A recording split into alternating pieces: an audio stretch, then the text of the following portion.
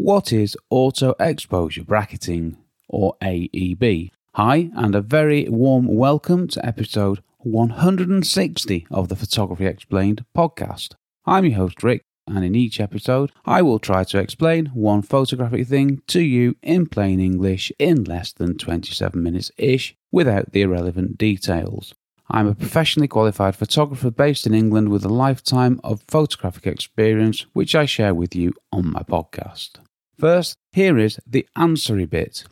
Auto-exposure bracketing is the process of taking multiple photos at the same time to capture a wider dynamic range, a wider range of lights and darks. That's more of what we can see with our eyes. When using auto-exposure bracketing, the camera automatically takes 3 photos, one the correct exposure, one underexposed photo, and one overexposed photo. The amount of under and overexposure is set by the photographer, that's you or me. The camera changes the aperture or shutter speed for the under and overexposed photos, which is determined by the picture mode that is being used. Auto-exposure bracketing is also known as AEB and is defined as an advanced operation by Canon. Right, that was the answery bit. Here is the talky bit. Now, I mentioned this in the last episode, auto-exposure bracketing, and it's also known as automatic exposure bracketing, also known as AEB, and also known as auto bracketing. So, should I stick with, I don't know, AEB for now? Yeah, well, why not? That's what it is, but why do we need auto-exposure bracketing? Why being amazing is a problem. See, the problem with our eyes is that they're amazing. The human eye is amazing. The human brain is amazing. And this gives us a problem. See, we humans were so amazing, we're not able to capture what we can see in a single photo. No, the human eye has a wider dynamic range than a camera. The human brain is far more powerful than a camera sensor. A camera cannot capture the same amount of light that we can see. So we're starting off at a bit of a disadvantage, aren't we? But what is the actual difference? How much are we missing out on with our cameras, and what can we do about it? Well, great questions, Rick. First off, let's start with what is dynamic range? Now, I'm going to steal from Adobe here. I'm sure they don't mind because I'm a paying customer and I'm crediting them with what they've said. But I quite like this. So this is from the Adobe website.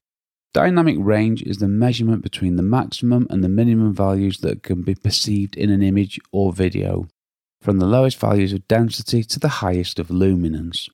The greater the contrast between the deepest blacks and the brightest whites, the larger the dynamic range. In photography and video, the term is generally used to talk about the maximum dynamic range a camera can capture. There you have it. So it's the measurement between the maximum and the minimum values that can be perceived in an image. Or to put it another way, the range of light from dark to light.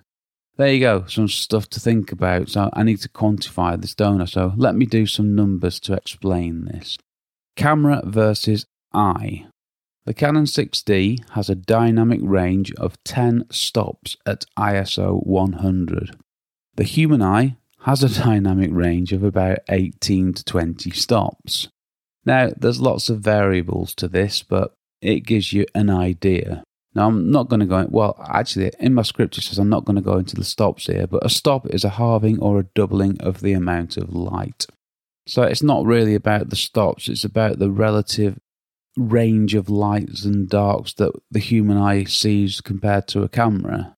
So my Canon 6D, which is a good quality camera, it can capture half of what I can see. So this is where auto exposure bracketing can kick in, and it can help us. Now let's just think about this logically. If you had 2 stops at either end, you go from, in theory, and yeah, it's probably not that simple, but in general terms, we're going from 10 stops to 14 stops. Now that's a pretty huge jump, isn't it? I mean, I'm no mathematician, but that's a 40% increase. I mean, sure, it's not that simple, but it's a significant increase, and it gives you an idea of why this can be helpful to us. So what does this mean? Well, if we're using auto-exposure bracketing and we take one photo with the correct exposure, one photo 2 stops overexposed, and one photo 2 stops underexposed, we're getting more light stuff and more dark stuff, aren't we? we're capturing more of the light and the dark stuff that we can see anyway, and this will help us create a final image that more closely resembles what we were looking at. And that can't be a bad thing, can it? I'm going to say that more than once. Okay, I'm going to give you some practical examples of auto-exposure bracketing. First one, a dark column against a bright sky.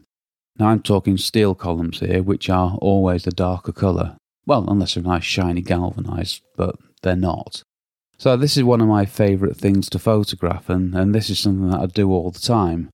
And my camera's got no chance of getting the dark face of the steel column against a bright sky. It's got no chance. And this is one of my headline shots on every construction project I photograph, and it's such a challenge that this is one occasion where I'll check to see how two-stop bracketing works, and I'll often have to go broader.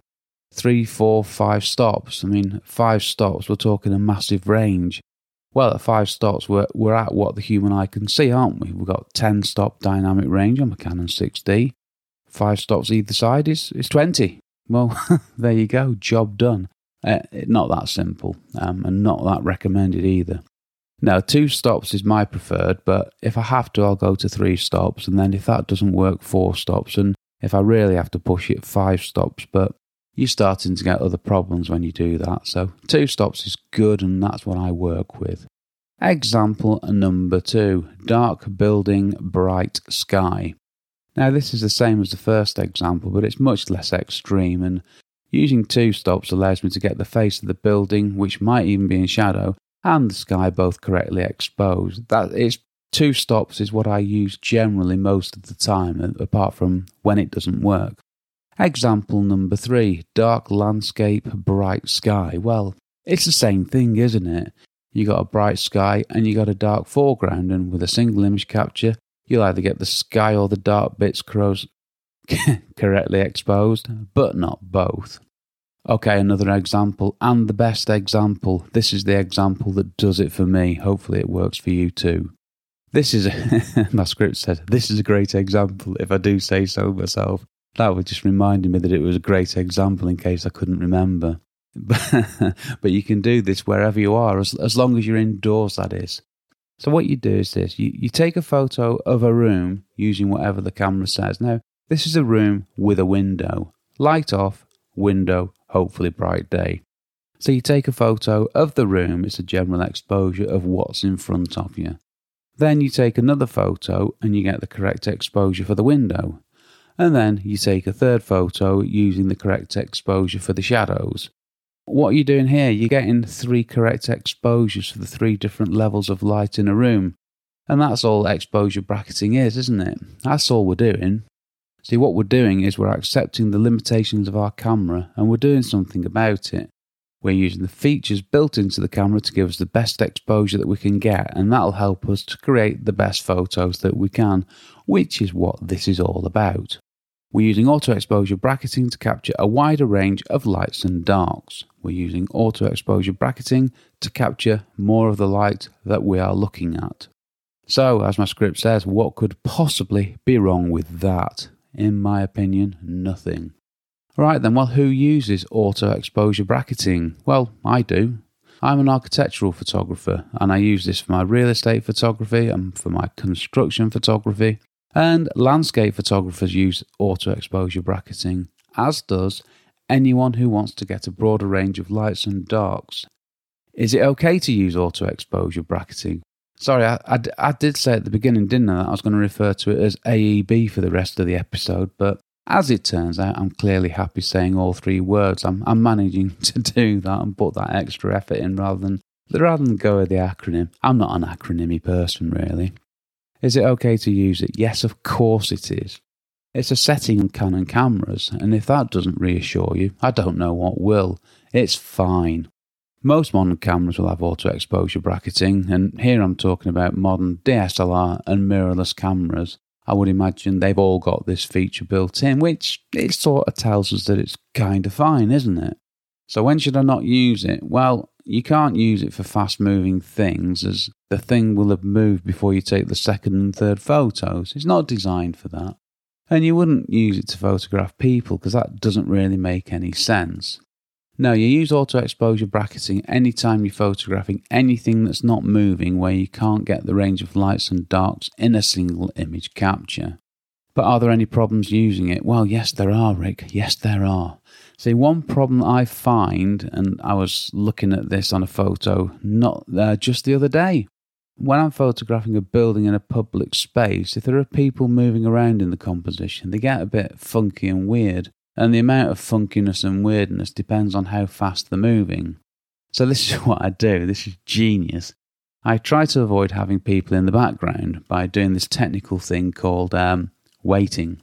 See, I'd rather wait a minute and have no people in than spend 10-20 minutes in Photoshop trying to sort out what can be a very complicated problem. The problem that I had was in a photo, there were 3 people. One didn't move, one moved a bit, one moved a lot, and the head was all weird and funny, but you could still make out the face. And the backdrop to this was some bright yellow checkered markings on the tarmac, and trying to edit that one out was a nightmare. In that case, I did the decent thing and picked another photo. Just be aware of that. And there are other things moving in photos which can cause me a problem. Like for me, this is trees on a windy day or loose things flapping and fast-moving clouds. Now, flapping things I'm just going to remove in Photoshop. And for trees and clouds, I can go one of 2 ways. Well, I can either just live with it, or I can choose a faster set of shutter speeds by raising the ISO. And this normally works because I'm starting at 100 ISO, so if I go up to 800, which is okay during daylight, it's probably fine. I'm probably fine at 1600. I'm a little bit paranoid about using a fast ISO. But if I go to 800, that's 3 stops and that should be okay. Or you can just live with it because it gives the clouds a little bit of an ethereal look. Ethereal, first time I've used that on the podcast. Right, how do I use exposure? How do I use auto exposure bracketing? Okay, with my Canon 6D, I select auto exposure bracketing in the menus and I turn the dial to select the range, which is +2 stops and -2 stops. I press set and I'm done. Now, I'm not going to go into the detail of the AEB settings. There you go, I did the short version. As for sure, yours won't be the same as mine unless you're using a Canon 6D, that is. But the basic camera settings will be the same because we're talking aperture, shutter speed and ISO and a bracketing amount. So they'll be the same whatever the camera model. Check your camera manual. It'll be in there somewhere amongst all those different settings. It'll be there somewhere. Yeah, so the camera takes 3 photos and that's that. And if this does not work, all you need to do is use different exposure settings. Now, I rarely have to do this, but now and then I do. And to do this, I use the exposure compensation dial to shift the exposure one way or the other. So we do need to keep an eye on what we're getting. It's not a set and forget forever thing. Check the bracketed shots are okay and that you're capturing what you need to. And if not, you need to change the exposure level. So different exposure levels, they might demand tweaks to what you're doing.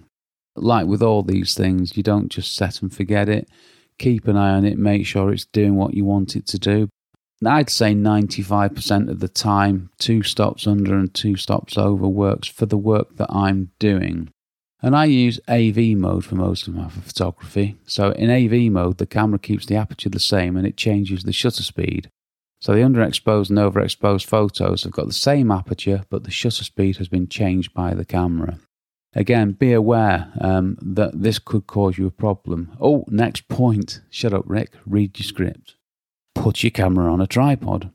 So yeah, using auto bracketing, you're taking 3 photos automatically, one after the other. And in Lightroom, which I use, it aligns the photos when you merge them together. But for the best results, put your camera on a tripod and use the self-timer. This will give you the sharpest, highest quality, best aligned photos. And it also gets around the problem of one of the shutter speeds being slow enough that you'll get blur if you're shooting handheld. So this works better with your camera on a tripod. Or be aware of what your slowest shutter speed is and hold your camera really carefully. There's an episode on that a long time ago called How to Hold Your Camera, would you believe? Can't remember what number it is. Yeah, check out the podcast website, photographyexplainedpodcast.com. So what do you do if you haven't got auto exposure bracketing on your camera? Well, I think it's unlikely that you won't have it, but this is what you do. It's simple. You can do this yourself manually. So the best way is to use manual, AV or TV modes, and you just take 3 photos.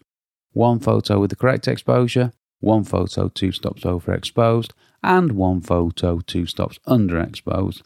Merge together in Lightroom or whatever you use, and there you go. It's exactly the same. But your camera needs to be in the same position with the same composition for all 3 shots. So you can't just take 3 photos 30 seconds apart because they'll never align. So you've got to take them at the same time. So again, on a tripod, do it manually just fine. Right, one other thing. Well, yeah, take 3 photos and guess what? You've got the first correctly exposed image anyway. So if you want to work with a single shot, you've always got it and you're sorted. Just because you're using auto exposure bracketing, it doesn't force you into using all 3 images if you don't want to. So you've nothing to lose really other than a bit of memory on a hard drive. That's the worst it gets. So what about the other camera modes then? Well, in manual mode, the same thing happens as with aperture priority. In TV mode, or shutter speed mode, or shutter priority mode, the camera changes the aperture but keeps the shutter speed the same. And in program mode, it can change both, it just depends. So it's important that you remember this. You need to know what your camera's doing because this could have a major impact on the 3 photos. It'll impact depth of field, camera shake, and all that good stuff. Oh yeah, another one which I did forget was check your drive mode, and that's not a complication I want to get into here. Okay, a further question. Is this HDR photography? Well, HDR is high dynamic range. It doesn't sound a bad thing, does it? Because the dynamic range is the range of lights and darks that we can see. We covered that earlier. So what's the difference? Well, the difference is that AEB is the physical process of capturing the photos. That's the image capture bit. And you could say that HDR is the act of creating the high dynamic range photo. The processing bit. Do this and you've created an HDR image, and even Adobe accepts this in Lightroom. So that's the difference in the terms, but it doesn't really matter. But what you need to do is this. Say that you use auto exposure bracketing and no one will bat an eyelid. However, say that you're using HDR though, and people, well, okay, other photographers, they might call you out and saying that HDR is bad practice and you shouldn't be doing it. HDR is not a good thing. I think I did a podcast episode called Is HDR Bad? It might have been a blog post. Just go to rickmcavoyphotography.com and type in Is HDR Photography Bad? And you'll find it there. Yeah, HDR, it had a bad reputation, and this goes back to when it was used to create these massively over-processed images, and yeah, I was guilty of that as well. I mean, we're talking the HDR photos, which are these awful, grungy things. So HDR had a bad reputation, and rightly so. But not these days. These days, you can't tell if people are using auto-exposure bracketing.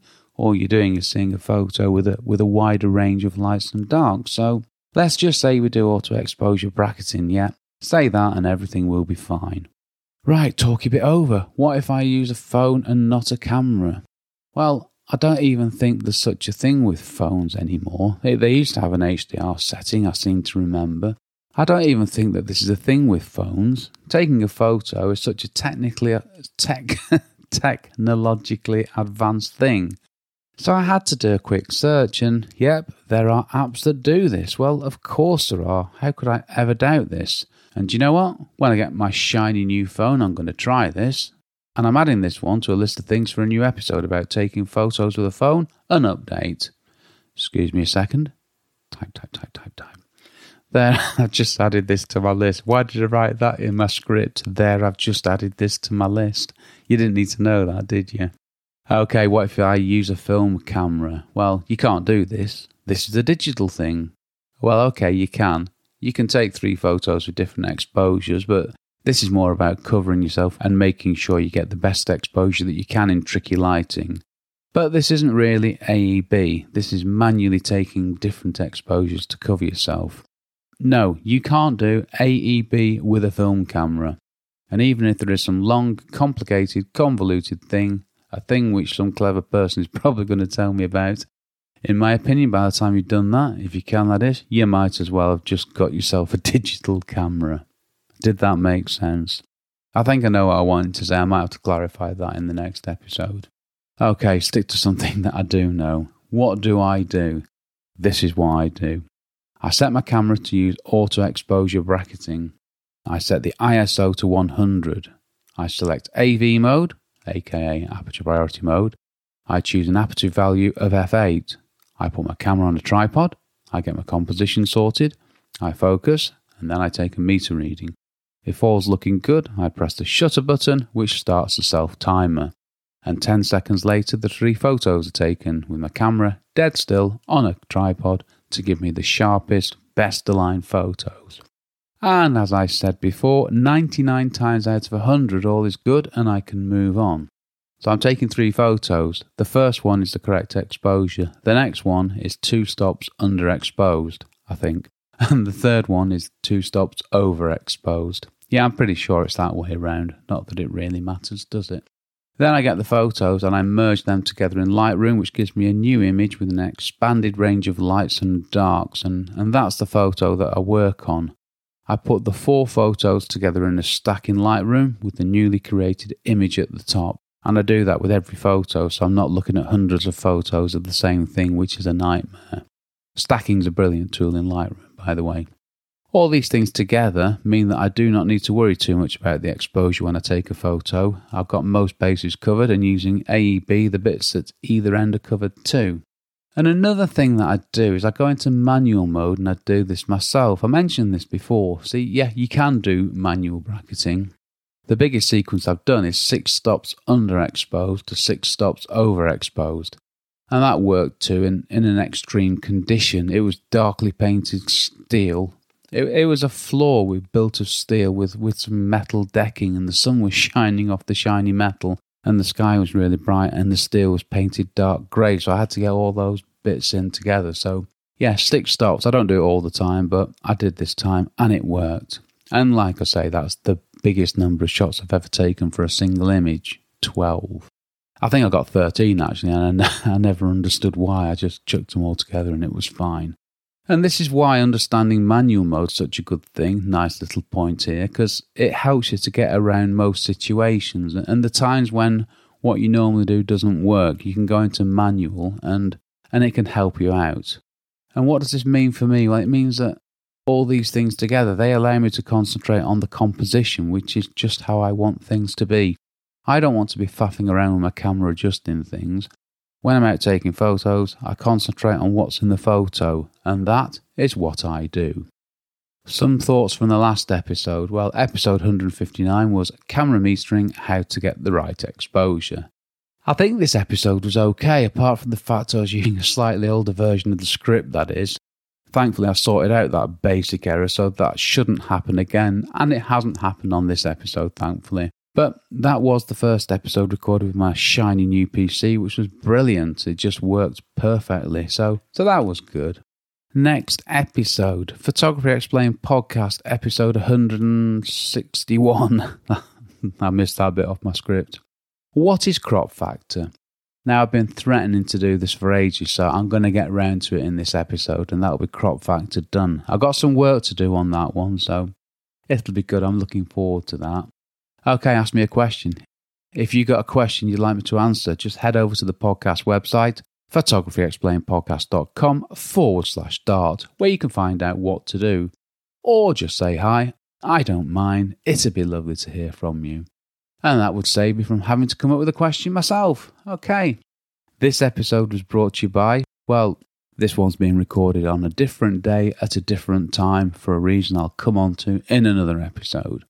Now, 6 o'clock in the morning, so it's too early for a cheese and pickle sandwich and a bag of salt and vinegar crisps, so this episode was brought to you by a nice, simple cup of tea, sitting in my homemade, acoustically cushioned recording emporium. Today's acoustic treatment is 2 pillows and 2 hoodies, and a shiny new computer working faultlessly.